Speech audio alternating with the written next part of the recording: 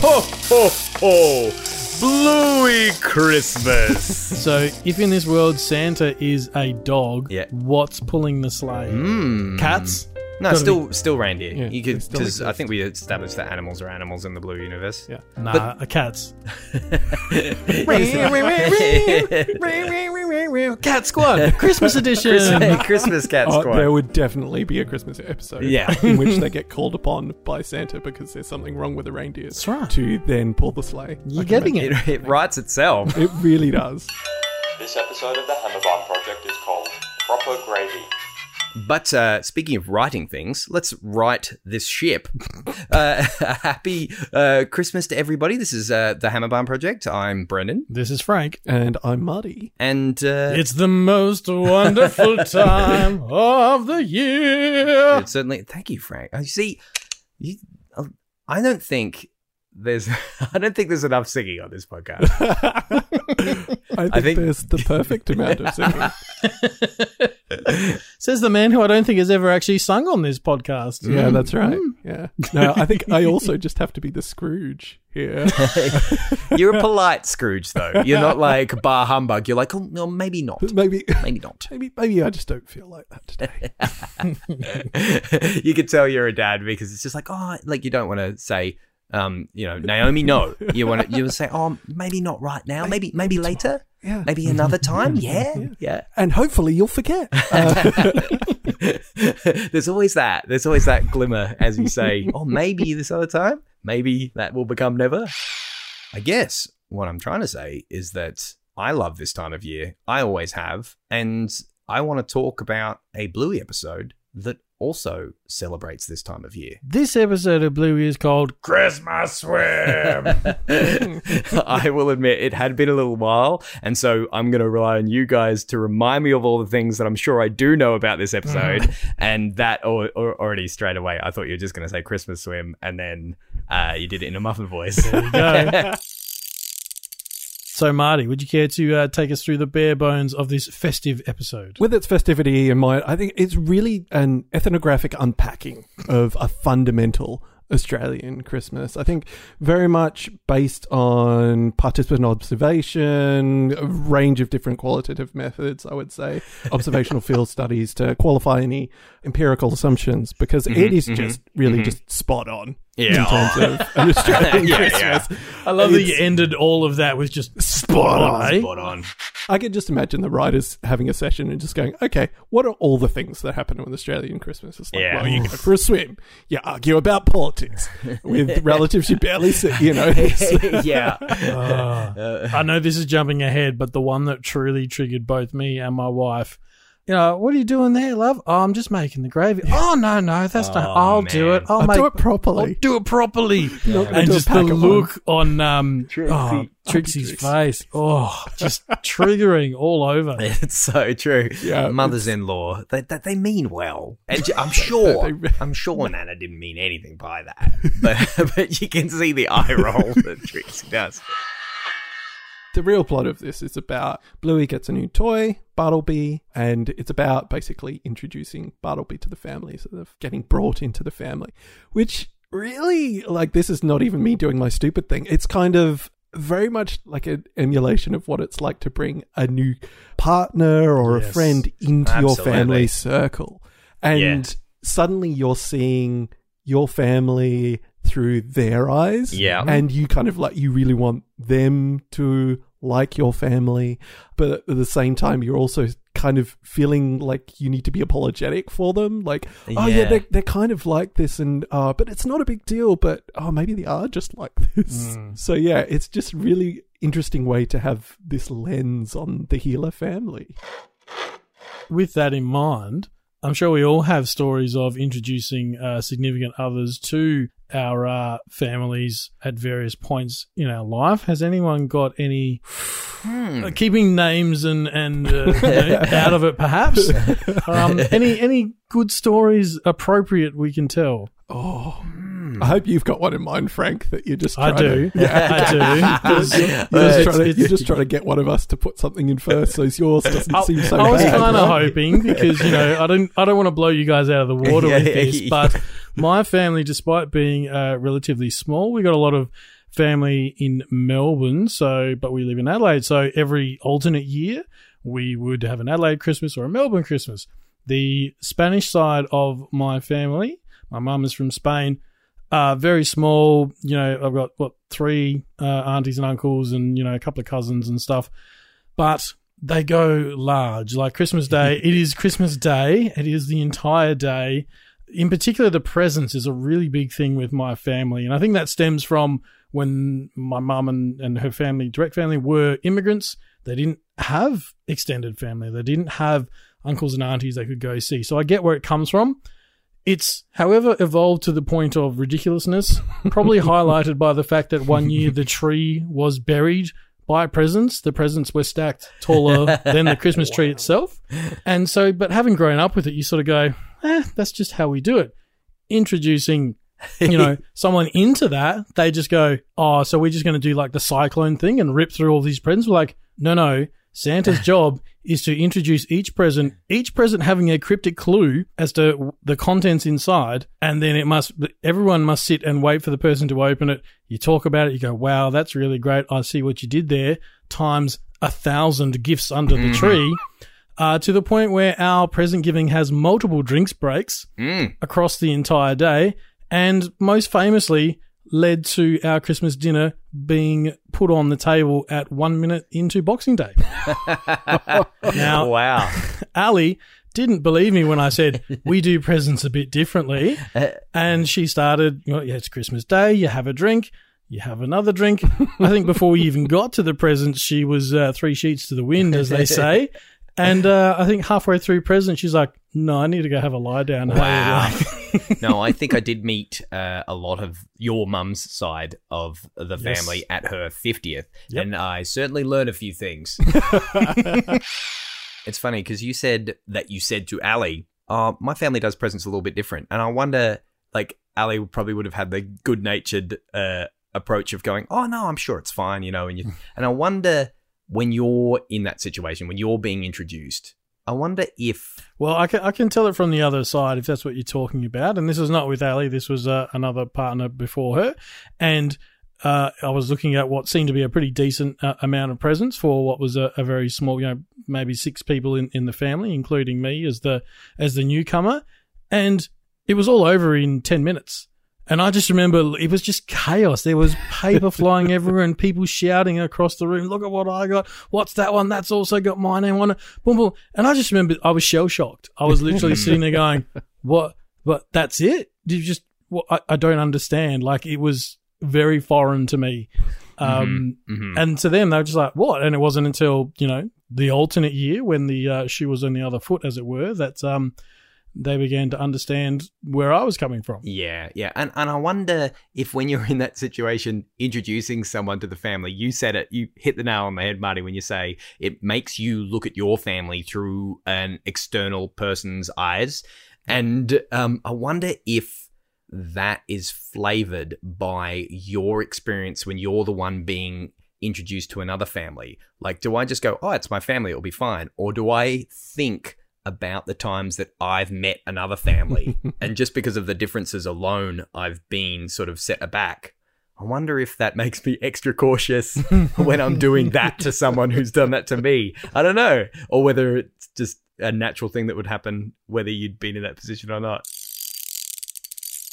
I can't remember a specific time where I brought someone to a Christmas because I think my immediate family is so large that I don't think I've ever done that to someone at Christmas time. They just get lost. I think I slowly reveal the family to them over time because if they didn't know because I'm one of 7 kids and they've all got partners and kids and mum and dad. So our just my immediate family and partners. There were 25 people there last year. So instead of being buried by presents, they're buried by other people. Yeah. Okay. Yeah, you can't see the presents for the people. But I think I have heard reports back from partners gone by saying, I might just need a minute. Your family is so loud. There's a lot of energy going around when you have people who, you don't necessarily, it's a big immediate family to have. So, seeing each other during the year is quite a feat of organization. Yep. So when we actually achieve it at Christmas time, we're all very excited to see each other in one place. And yeah, that can be quite dramatic. And they're all very knowledgeable as well, because we've had a number of them feature on our show. They know their Australian television history and Bluey factoids, as it were. They certainly do. I'm very privileged to have them as my nibblings. So I think one of the first things in the episode that hits me is just that they've got the classic establishing shot and you just get the cars down the street. And I think for me, that's a bit of a for real life, because you kind of like, auntie's here and uncle's there, and like, everybody by their cars, and it starts to create, it's that gathering of people. And I think that, like you were talking about the present giving, that's how the episode starts. And we've got this scene where Bluey's being the Christmas elf and handing around the presents. Stripes and Bandit get the same That's right. apron. with the classic Nana phrase just like, but you both are, which is just so Nana of them both getting what's this? chef. I got a T-shirt. There's writing on the T-shirt. Just hang on, I'll just get my glasses. Reads the T-shirt. Hang on, I'll just get my glasses. I love the voice acting from Nana there. Just like, you. It's just kind of like that sort of faux insulted kind of, you cheeky little. And I think in terms of the Australian elements of this, the hot weather, because they've got the pedestal, the white pedestal fan just in the shot, and right next to it is like a golden sparkle reindeer. They got both of those things from Kmart. Oh yeah, because we're at it's Trixie and Stripe's house, isn't it? Oh, I assume so, because not not for anyone to roll up a magazine, but from the pool episode, correct. It is Uncle Stripe who lets them use their pool while we are. And also, there's other hints in there, like all the wrapping paper, like you sort of said, Frank, there's the cyclone of present unwrapping. But there's also a whole bunch of moonlight unicorns, I think, spread around the place. And there's a picture of Muffin on one of the countertops, her wearing a tutu. So I think that sort of, but well, there are so many things here that just sort of say Stripe and Trixie and the sort of life that they have. Because they've got this, they've got the Buddhist-esque shrine thing outside on the wall. They've got the iPad, which is rose gold. There's so many things. It almost makes it even easier to empathize with Trix at the moment of the gravy debacle as well, because it's in her, that makes sense. Because if it's her house, I've just got a couple of packets. I'll do a proper one. You come into my home. Not on my turf, Grandma. I love you, Nana. I know you don't mean anything by it. I think you were saying as well, Frank, the rotating of Christmases. Yes. For me, absolutely. I'm imagining, this is the rotation round to Stripe and Trixie's house, which means you had it last year, so Yeah, we'll do it this time, and that means that. And we've got the pool, so there's that fantastic moment when Trixie, just like we're jumping all around as we usually do, but Trixie sits down at the table with all the food prepared, and you just see her have a moment going, my responsibility has been ended. And she's got, which, is the thing of sort of like, the mum usually is organising all the stuff. You got the dad outside worrying about the crackling of just like some infinitesimal detail of some ridiculous thing that they've gravitated towards. And the mum's inside like preparing 90% of the rest of the meal, I bet. And then having to fend off mothers-in-law at the same time. I love the two brothers fronting up about how the meat should be cooked. It's pretty great. And then, of course, we have the unpacking of Bartleby, and there's some great bits of music in this one. I forget what exactly Maybe that was. Bartleby's my best in show for this one. He just takes it all in his stride. He really does. It's a really nice introduction to all the different members of the family. Yeah. Sorry, Frank. I was just going to say, I'm triggered by this episode, because when I get a new toy that looks action figure-like on Christmas, the absolute last place it's going is in the pool. Yeah. He's not getting his face dipped in the gravy. He's not coming home with a broken arm. I half expected when the first sort of accident befell Bartleby, I half expected Bluey to freak out and sort of cry, and I went, no, that's just me. Yeah, you're projecting a bit. I don't know, Frank. man. That He-Man you were showing me before, I could see him in the pool. What did you do to him, Brendan? It better still be there when we're done. To your point, Marty, you mentioned about the heat. This is why a number of the presents that get unwrapped by Socks and Muffin are inflatable. Was it like inflatable pizza? And It was like a donut. Oh, I forget what the other one was. An island, which becomes the ferry. Yeah, the ferry's leaving. Oh, that's a great. And there were so many the pool games. All right, that's probably something else we can all speak to for real life moments. Classic catches. The slow mo. Oh, it's the hand unfolds, and then in typical Bluey fashion, they get the dog component in there. Bandit diving full stretch, but then just getting the ball in his mouth as a dog would. It was Chili. Was it Chili? That's Chili who does that. Yeah. Nice. Which is perfect Chili, actually. There's just something about it that just matches. Sorry, I'm going to have to come back to the fairy game that gets played because I love that moment and I love goodbye, kids. Oh, I'm going to put my lipstick on. Goodbye, kids. Keys in the door. Yes, the door. Oh man, that's so good. I'd forgotten about that. It's one of those classic Bluey things that just like creates another universe because you get to see Muffin projecting what her mum is like through this storytelling. And you sort of start to see their relationship. Yeah. But it's just this tiny little moment, but it has so much weight to it.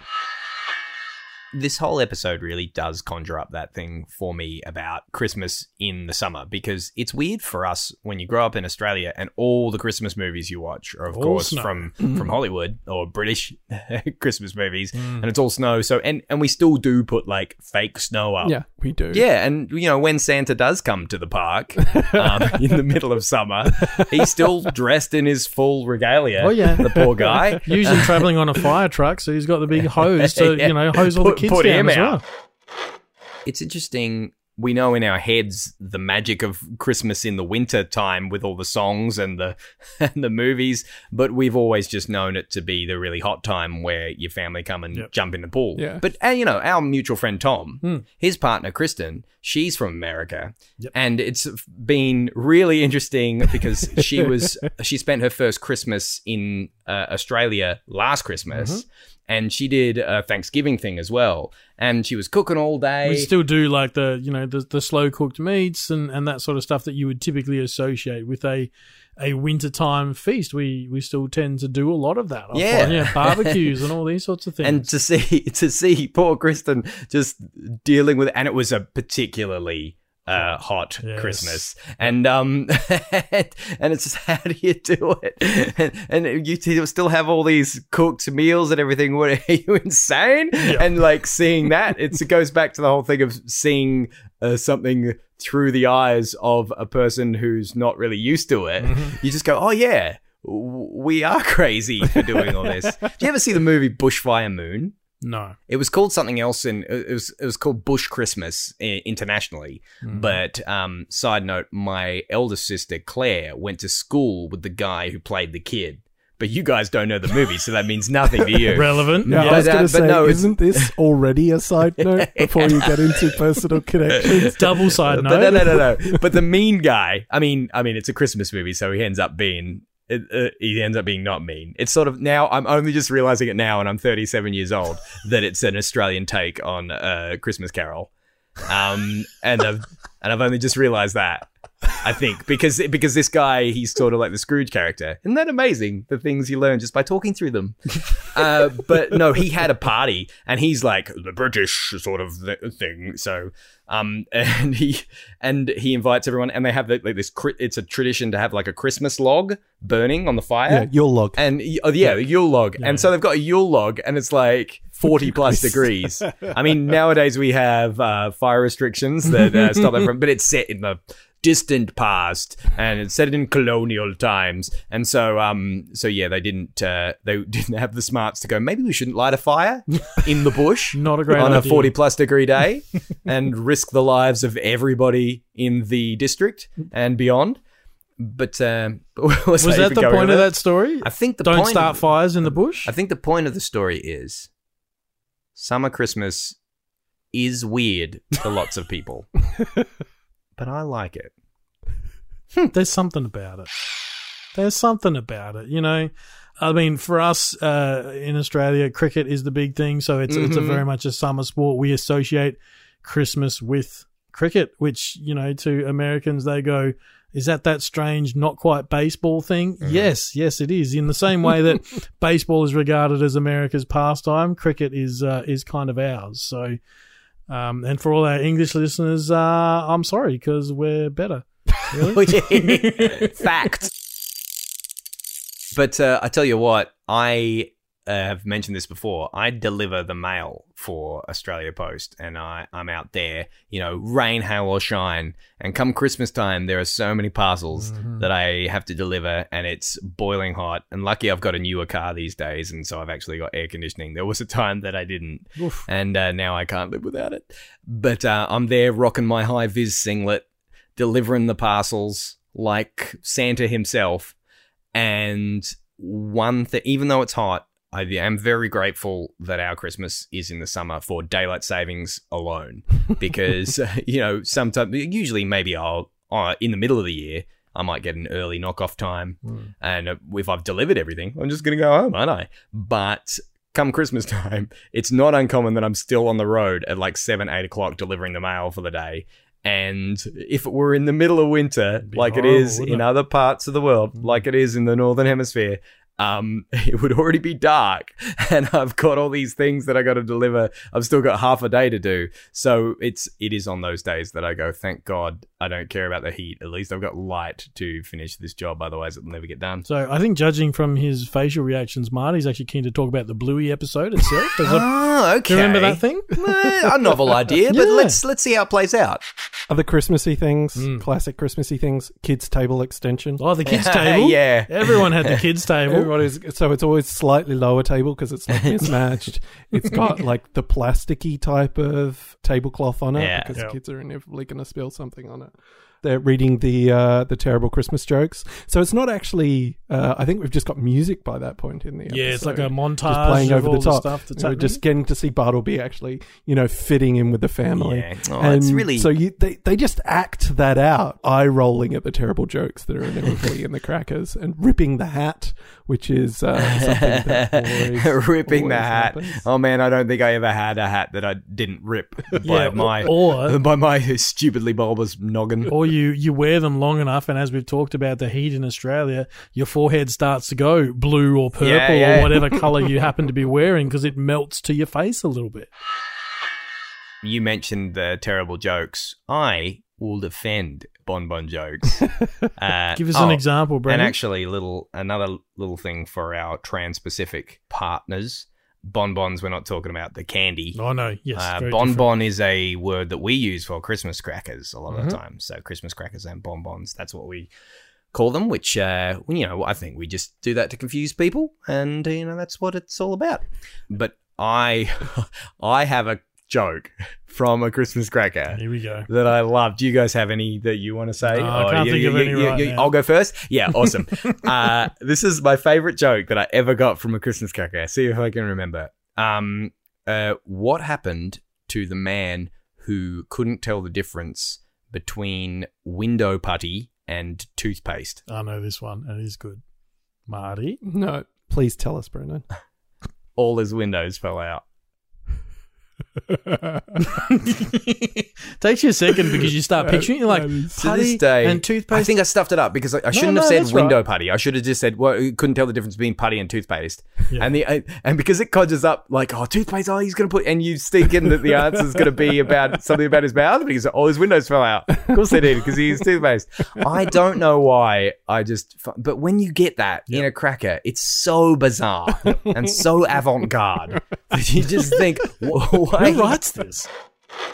The other thing we should probably shout out, which is a bit of foreshadowing in these pandemic-y times, is the Christmas Zoom call, of course, to Uncle Rad and his new beau. And this is where the heart of the episode really comes to the summit, I think. Yeah. So Uncle Rad and Frisky, and she has a lovely conversation with Bluey, just going, these healers, they're a little bit crazy. And the music starts to swell as she says it. And give them a chance. and you find they're what did she say? They're full of love or something. Yeah, that's it. It's really sweet.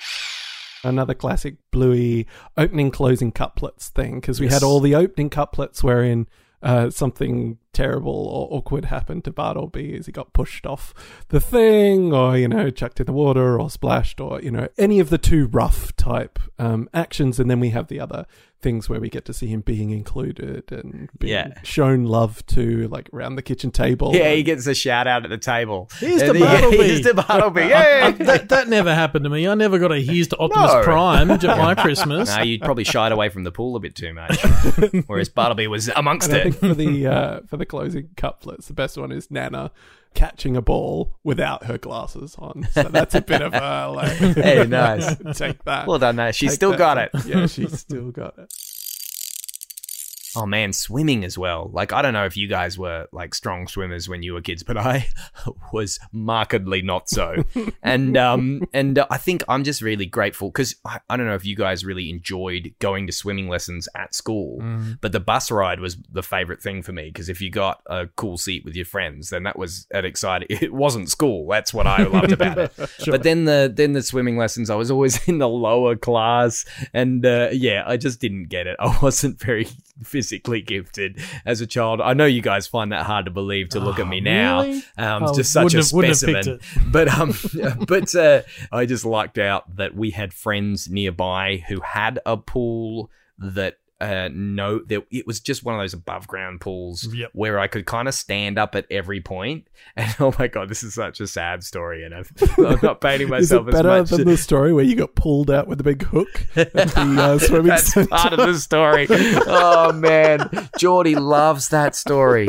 Our mutual friend Jordan, he just loves that I was the kid. And this is really sad. I'm thinking about myself back then, and poor little Brendan. Just want to hug him. He was the only kid in the buoyancy vest, and everyone else is like jumping off the high dive. He's like, no, I got my buoyancy vest, and like I keep jumping in and trying to swim to the other end of the pool, and then they have to like put a broomstick in for me to hold on to, and I don't know, the poor little guy. But I think it just I was just scared because all the other kids were way better than me, and so I'm just grateful that I had a friend like Muffin, who had a pool and had me around, and the pool, there was no deep end, so I could kind of become accustomed to being in water at my own pace, and now I can at least like swim, and I enjoy swimming. I'm not graceful, can't do it properly.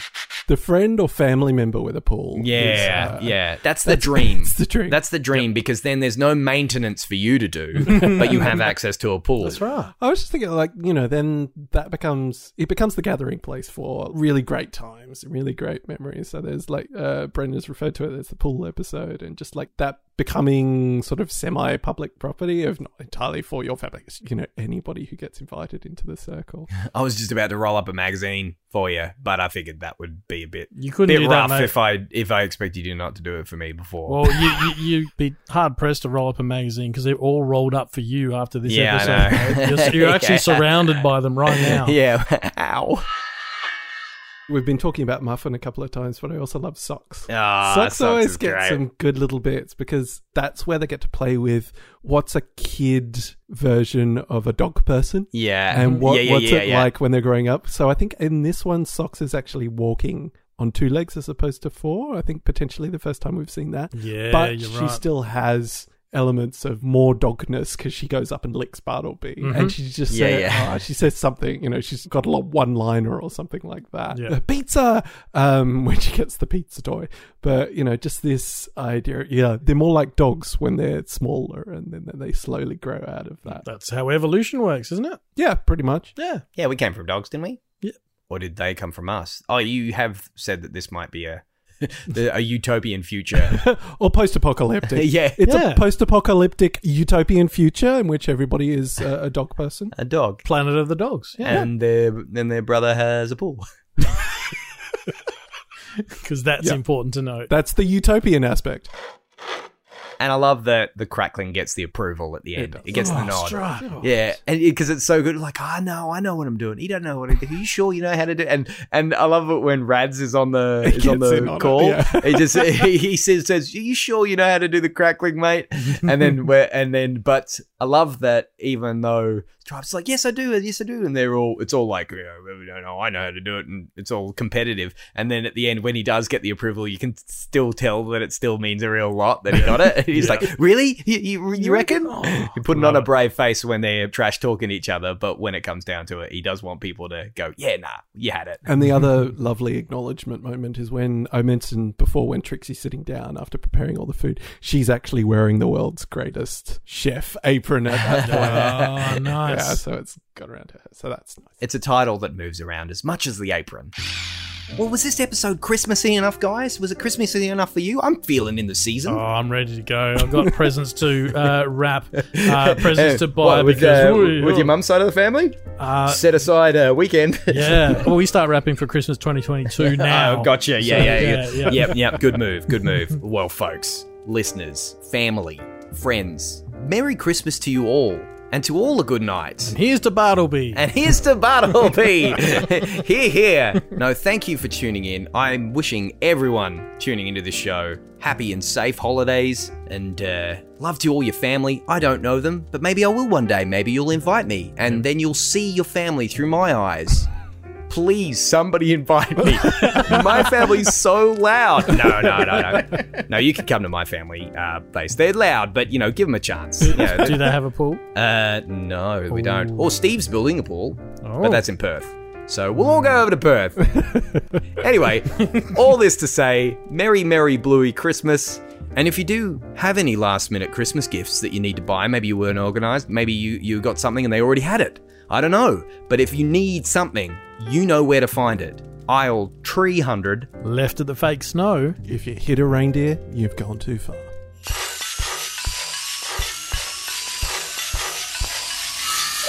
Created and produced by Frank, Brendan and Marty. You can follow the Hammerbarn Project on facebook.com/HammerbarnProj, at HammerbarnProj on Twitter, or Hammerbarn_project on Instagram. Theme featuring Nibblings, Kaylee, Jade, Ashley and Reese, and PA announcements by brother-in-law, me, Josh. Thanks for listening, and remember to get down to Hammerbarn for cheap shovels.